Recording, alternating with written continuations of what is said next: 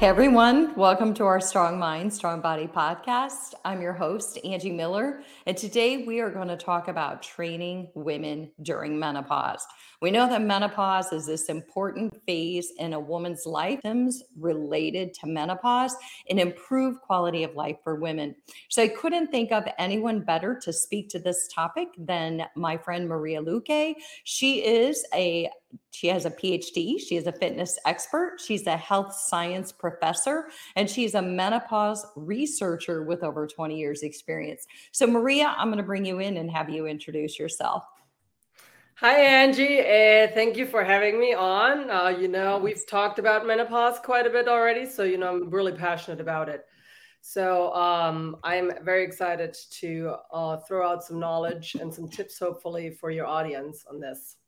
Awesome. Well, Maria and I, we actually met because we both contributed to the women's fitness specialization. And Maria wrote a chapter on menopause, and I wrote a chapter on core training. And so that's where I really kind of got to understand Maria and her passion and all the research that she's done on menopause. And I thought, what a great place to bring this to our NASM and APA podcast audience. So Maria, first, I just have to say, we follow each other on Instagram, and recently I saw a post that you had written, and it was about menopause being called a deficiency disease. And I was like, oh, okay. Those seem like fighting words to me. So can you kind of deep dive into what your thoughts are about that whole idea of it being a deficiency disease?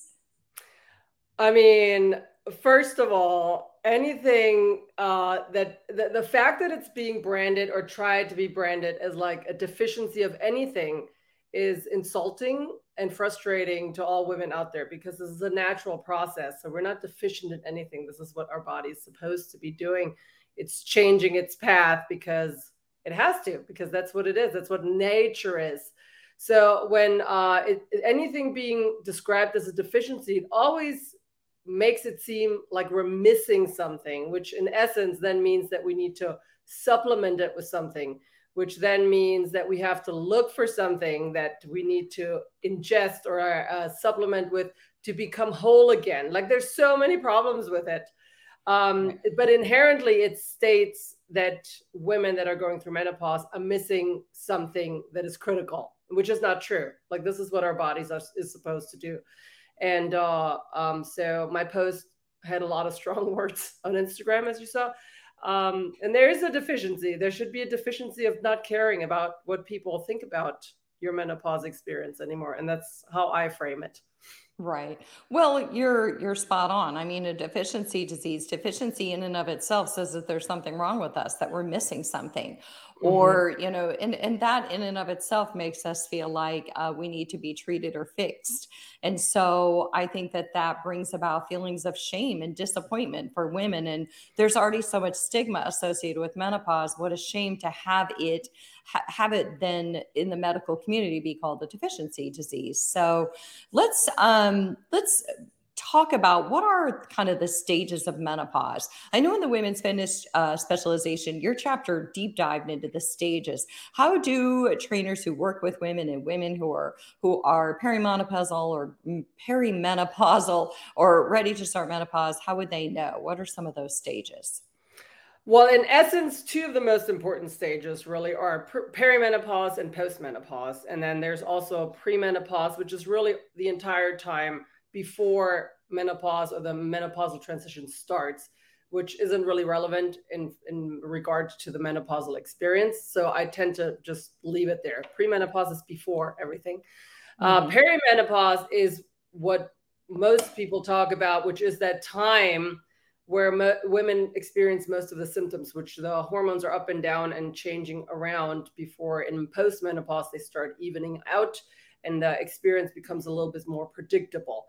Now, there's also menopause itself, which is used as a kind of overarching term, but definition-wise, when we talk about menopause, that's one specific point in time, and that is 12 months after a woman has had her last period, which we don't know when that is going to happen. So really, it's kind of retroactively, like the point when you're like 12 months done, that's when menopause is. And then right after that, postmenopause starts, and postmenopause is until the end of your life, really. So it's the rest of a woman's lifespan. Then she'll be postmenopausal. Okay. So that's a good marker, 12 months after the last period. And I think, because I do think there's some confusion out there on what is menopause and when does menopause start. And don't they say that the average age that women go through menopause is like 52, or is it 52 or 53, something like that? Yes, so average 51, 52 is the average age. That said, I feel like a lot of times people expect that to be kind of like oh, I'm 50, then I'm going to start going through some stuff. But we have to remember that that is the average time of like menopause, of when a woman is kind of like going into that postmenopausal stage. The perimenopausal stage can start, I mean, normally sometime in the 40s, but there's women that go into perimenopause much sooner than that. So setting that up as just, menopause starts somewhere in your 50s leads women to believe that they don't have to really, not necessarily worry about it, but they don't have to watch out for symptoms that might be experiencing. And that's why I think a lot of women are super surprised when they start feeling symptoms that they don't attribute to menopause in their, late 30s or even early 40s. Yeah, I think that makes a lot of sense, actually, because you look back and you look at those years, and you talk to a lot. I work with a lot of women. You work with a lot of women, and I do think that women get it in their mind that, oh, it's going to happen in my 50s, and then in the 40s is really, I think, when a lot of the perimenopausal symptoms really kick into high gear, and I think that sometimes women don't expect that. You're right. So before we even get into the hormonal changes, because I know that's one that everyone likes to talk about, and that's a big one. One of the things that I really want to talk about today is the cardiorespiratory changes and the cardiovascular changes, because I know that women after menopause are at a higher risk for heart disease. And that's something that, we hear about heart disease being a man's disease, and we worry about men having the heart attacks, but all of a sudden, I think women are starting to recognize, no, heart disease is actually the number one killer for women after menopause. Is that correct? That's correct. Yes. And it goes undetected a lot of times because women present differently than men. And so a lot of times it's misdiagnosed when they go to the ER and they're having heart issues. So it's a big one to know. Heart disease is an issue before menopause, but it becomes really prevalent after, because estrogen has a protective effect. So when we start losing some of that estrogen, the risk is increased. There's also a higher number just because women live longer generally. So there's a couple of factors that come into play when we talk about the increased risk. But it is something to be very mindful about, that most women, I would dare to say, are unaware of, that it is such a big risk factor. It absolutely is. And the thing is that, like you said, it gets undetected. I know that when my mom went in and she kept saying, I'm having chest pain, I'm having chest pain. And they poo-pooed her, you've got 5 girls, it's stress. Are you getting enough sleep? Blah, blah, blah. And they just didn't pay attention until everybody had to pay attention and there was a critical event. And so that is, heart disease and women after menopause, it's big. And I think that it does get underdiagnosed because women don't present like men do. So they go into ERs, and if they're not exhibiting chest pain, which is the number one marker, if it's other things like, gosh, I've heard everything from backaches to severe headaches to there's so many other leading, or I guess attributing things that women experience that they don't realize they're experiencing, that has to do with their heart. Is that correct? Yes, there's actually one. It is very important to note, and I'm going to depth in this in the chapter and the course, but when people think heart attack, they often think that like clutching the chest and, that pain in their right arm or something, like those big things that you see in the shows, and that men more prevalently have those symptoms. Women often have symptoms such as like their speech starts getting slurry or like incoherent, and drooping of the face as well. So those are signals of a heart attack that often go undiagnosed. So there's a couple of different markers to be aware of for women that might be signs of a heart attack that normally you wouldn't think. Like you always wait for that, like, oh, I'm having a heart attack, right? That often doesn't happen with women. Right, right. Well, exactly. I mean, it's in all the movies. That's how men have heart attacks, right? So Yes. that's how women are supposed to have heart attacks. Uh-huh. So what about these hormonal changes? I mean, hormones? Come on. So that's a big one, right? Women go through these different hormonal changes, and then I think that that's where a lot of the negative connotations come in about menopause. That's where the whole deficiency thing comes in, and there's something wrong with you, or oh, she's just moody, or it's her hormones, all those things that just makes you want to just kind of punch something. So tell us about some of those hormonal changes so that trainers have a better understanding of what women and menopause and postmenopausal might be experiencing. Yes. So I think without going into depth too much, perimenopause is marked by fluctuations. I think a lot of times, and that's why it's also being marked as a deficiency, is that we expect, well, yeah, estrogen is going to start disappearing. And that's why everyone's having these symptoms, because we lose estrogen. But I think there's enough data to suggest that it isn't necessarily the loss or the decline, because we don't lose estrogen completely.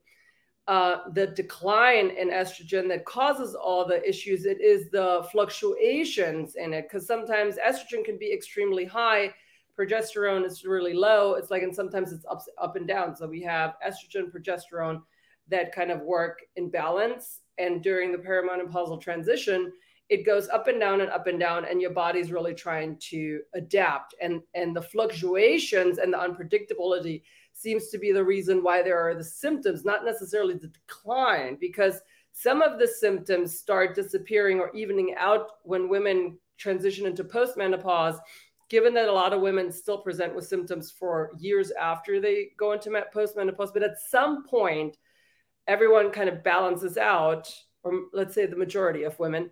And it is because then the hormone levels kind of balance out, and the body's like, okay, well, now I know how to function with this, but I can't function with up and down and roller coaster. Right. So it is important to know that just because something's this way yesterday, tomorrow it could be different. So when people are working, or trainers and coaches are working with clients that are going through the menopausal transition, there isn't a straight pathway. Like the symptoms could be this here today and then that tomorrow, and it could take years. Some women transition for 10 years, sadly, but that's the case.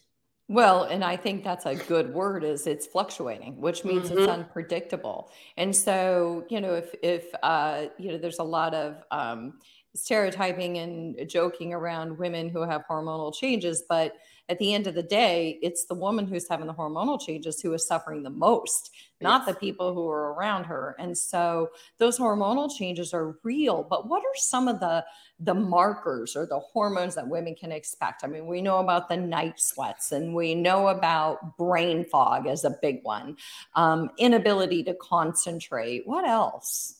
Well, one of the big ones that goes unnoticed is anxiety and depression. I know that hot flashes is the queen bee of what everyone thinks is the marker of a symptom for menopause.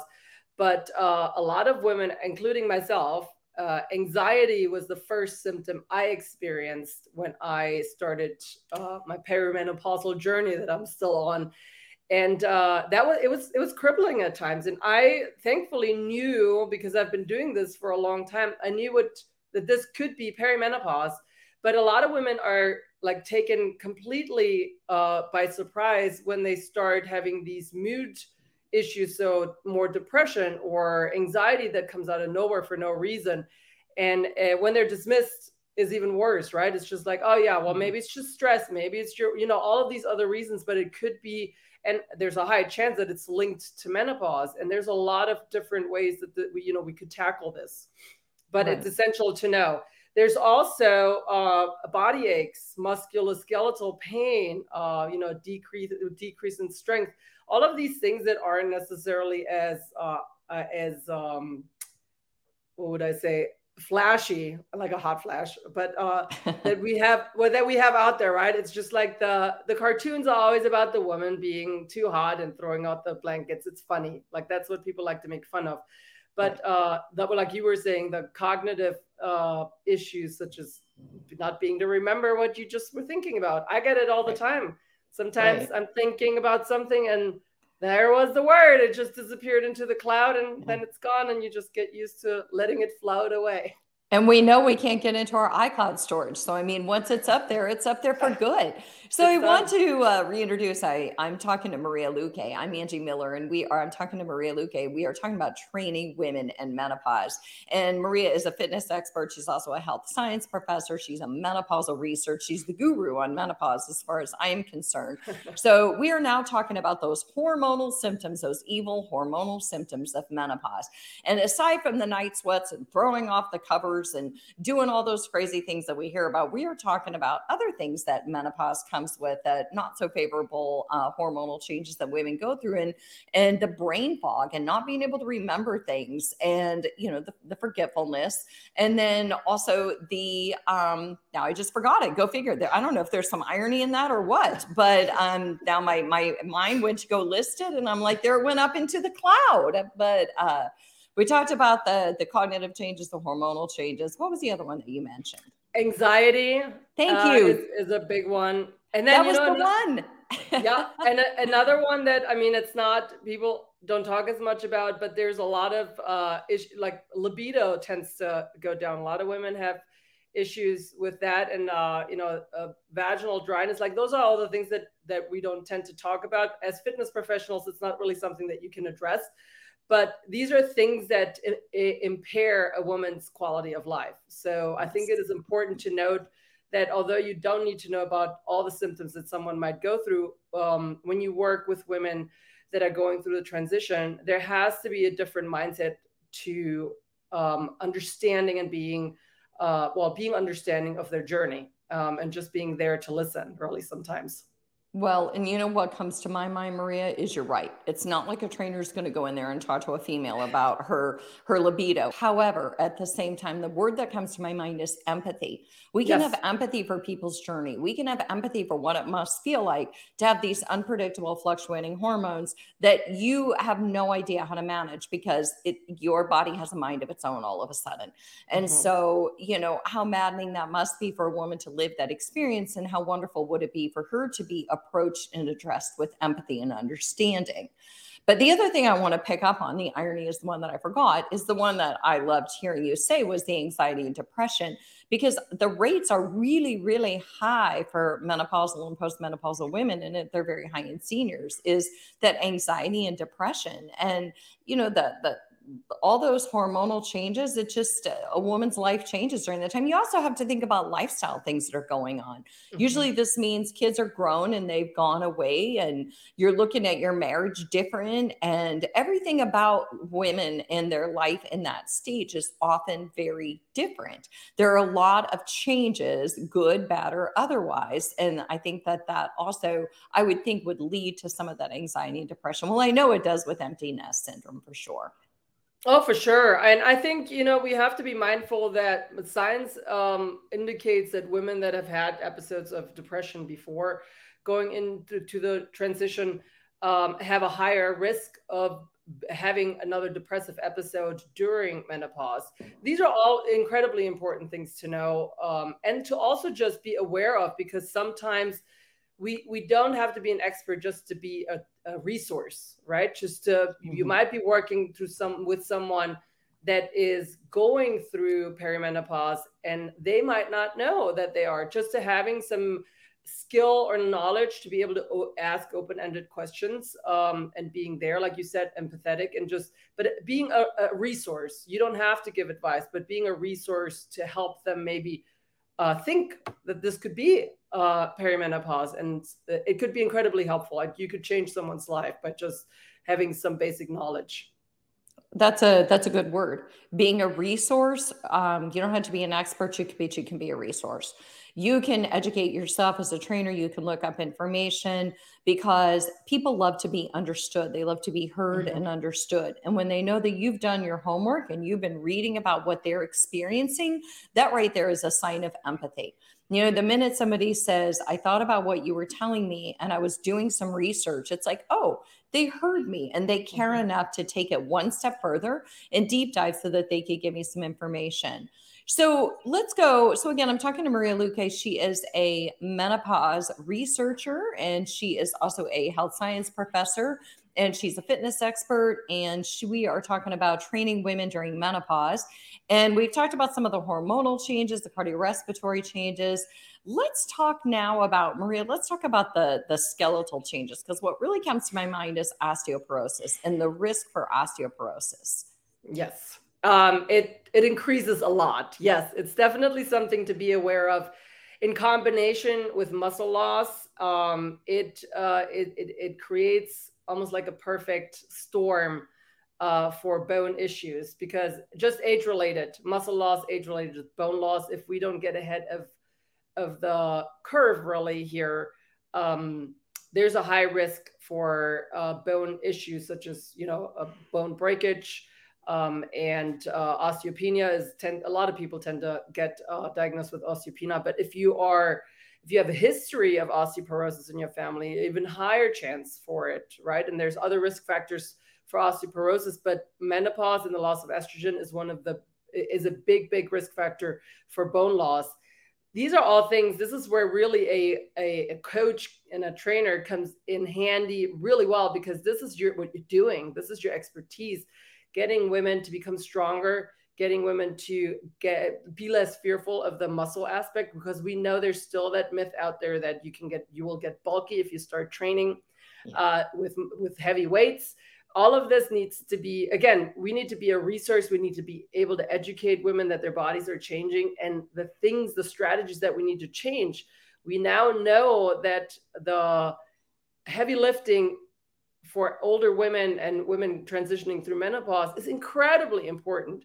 Why that is important is something that we need to educate our clients on. And we have to take away that fear that when we pick up the heavier weights, that suddenly we don't wake up the next day and, look like a man, because that's really what everyone has in mind. So I'm so glad you brought this up, because this was going to be my next kind of point, and it leads right into it. You're right. This whole discussion about skeletal changes and osteoporosis leads right into what are some exercise considerations and benefits. And one is, you said it, heavy lifting. But, so I'm sitting here and I'm like, do I admit it or not? I'm not really a heavy lifter. So tell me why I need to be a heavy lifting. Give us some ideas, because I think you're right. And I'm not a heavy lifter, not because I think I'm going to turn into the Incredible Hulk, and not because I think I'm going to be a man, just because I've never really been a heavy lifter. I mean, I could tell you what I lift, and then you might be like, yeah, Angie, that's not heavy lifting. I don't think you get my vote on that one. Well, first of all, what I want to say is, when we think heavy lifting, I think a lot of times women expect like a big barbell, and you're throwing the weights around and it's all this grunting and thing. We have to remember that heavy lifting is different for everyone. Heavy lifting could be, for some person, 100-pound curls, for another person, a 10-pound curls. When we talk about heavy lifting, we're looking at a range, just like we have that 12-15 range for a moderate intensity. When we talk heavy lifting, we're referencing a repetition range of 5 to 6 repetitions of maximum weight. So a weight that lets you perform that amount of repetition. So that is the guideline. It's not the amount of weight that you lift. It is the repetition that you can do with it. So for everyone, it looks different. Another aspect, so when we're looking at heavy lifting, obviously that's very beneficial, but resistance training in general, it has to be included, even if you're not a fan or it's not something that brings you joy. Like some people are runners, that's where they get their mental kick, and yoga, right? Some people, yoga is what they want to do, or mindful exercise. These are all great components, but resistance training has to be one of them, because we are losing muscle mass just from an age perspective. During menopause, it gets accelerated. The more we let that kind of go without addressing it, the more risk factors you have, just from it being able to functionally move, lifting things, getting up and up from the ground, picking up your dogs or grandchildren or children, or like the basic stuff, lifting a suitcase, like those things that are important to normal quality of life. But there's a lot of research that indicates that resistance training, especially heavier loads, are really great for self-confidence, for self-efficacy. I've been doing this for a long time, and I have to say that I've never experienced someone that, even if they came in with a different reason, like wanting to lose weight or whatever the reason is for starting to work out, they never look back and say, I hate that I feel stronger now. Like it's Exactly. they're always surprised at how good it feels to feel stronger. There's something so powerful about feeling stronger that it can change your mind. And when we look at the incidence of body image issues during menopause, which is a big factor, Yes. resistance training has been shown over and over and over again to be such a powerful tool in helping feel better about your body. We know metabolically, muscle is a magic key ingredient. There's so many reasons on why resistance training, and especially heavier resistance training, should be a component in everyone, but women especially going through menopause. Try to find someone that helps you discover this and helps you find joy in doing it if it's not something that you normally enjoy doing. Well, and I'm glad that you actually kind of deep dived into that, because I was sort of teasing on the heavy lifting thing. I love to do kettlebells, love to do barbell training, but I really want women to understand that heavy lifting has a different definition depending on who you are. But I think the main concept here, and the main thing that I would want to tell women and you would want to tell women, is just strength training in general. It's very empowering. It makes you leave the gym feeling strong in mind and in body. And I really feel like, I love cardio, don't get me wrong, but I do feel like cardio for a lot of women becomes a mission of weight loss, and almost like, I have to run because I ate too much last night. It's almost like this shaming experience. Whereas weight training just leaves women feeling so empowered, so strong, so mindfully aware of their body and its capacity. I think it just makes an enormous difference for women. So again, I'm talking to Maria Luque, and she is a menopause expert. She's also a health and science professor. She's been studying menopause for like 20 years, and she helped to write the women's fitness chapter she wrote the women's fitness chapter on menopause. And we both contributed to that specialty, that women's fitness specialization. And Maria, I just think you have so much great information on menopause. And I'm wondering, before we go, is there anything else that we didn't cover in this segment that you think, gosh, I really want women to know this about menopause? It's a phase. It is a transition, and it will stop at some point. You will get to the other end, even if it feels like right now is the worst time, if the challenges are real, because they can be. Try to remember that this is a transition. That's why it's a menopausal transition, and you will get to the other side. How you get to the other side is something that you can hopefully choose to learn some new skills, use menopause as a chance to re-explore your relationship with movement, with yourself. I think there's a chance to find something new, knowing that there's something else on the other side. I like that a lot. It's a phase, and it's a chance to re-explore. I like that a lot. I'd love to just sit with that. And that's actually a great way to end, because it is a phase, and it is an opportunity to re-explore who you are in your life, who you are in your relationships with other people, and what do you want moving forward. I mean, it's like this new chapter where you get to say, okay, you know what, this is the time behind me, but this is the time that's in front of me. This is what matters the most. And what do I want to do with this? And that transitional phase, the changes in your body also create changes in your mind. And I think it gives you new perspective and outlook. So I hope personally that women see it as a powerful phase, a phase where they get to do this reset and re-exploration. And I'm glad that you're out there doing the work, giving menopause a positive phase, making it something not to fear, but something that you can look at as a whole new chapter in your life, right? Yes, a chance to, just a chance to find something new, but reprioritize. And there's a lot of people like you and me out there that their mission is to help women transition with a good quality of life. So I'm thankful that you're doing what you do. And I know that there's a lot of people out there they're ready to help with women that are having a challenging time. Absolutely. So, Maria, thank you so much for coming on the show. And we appreciate all of our Strong Mind, Strong Body listeners. And we will see you next week.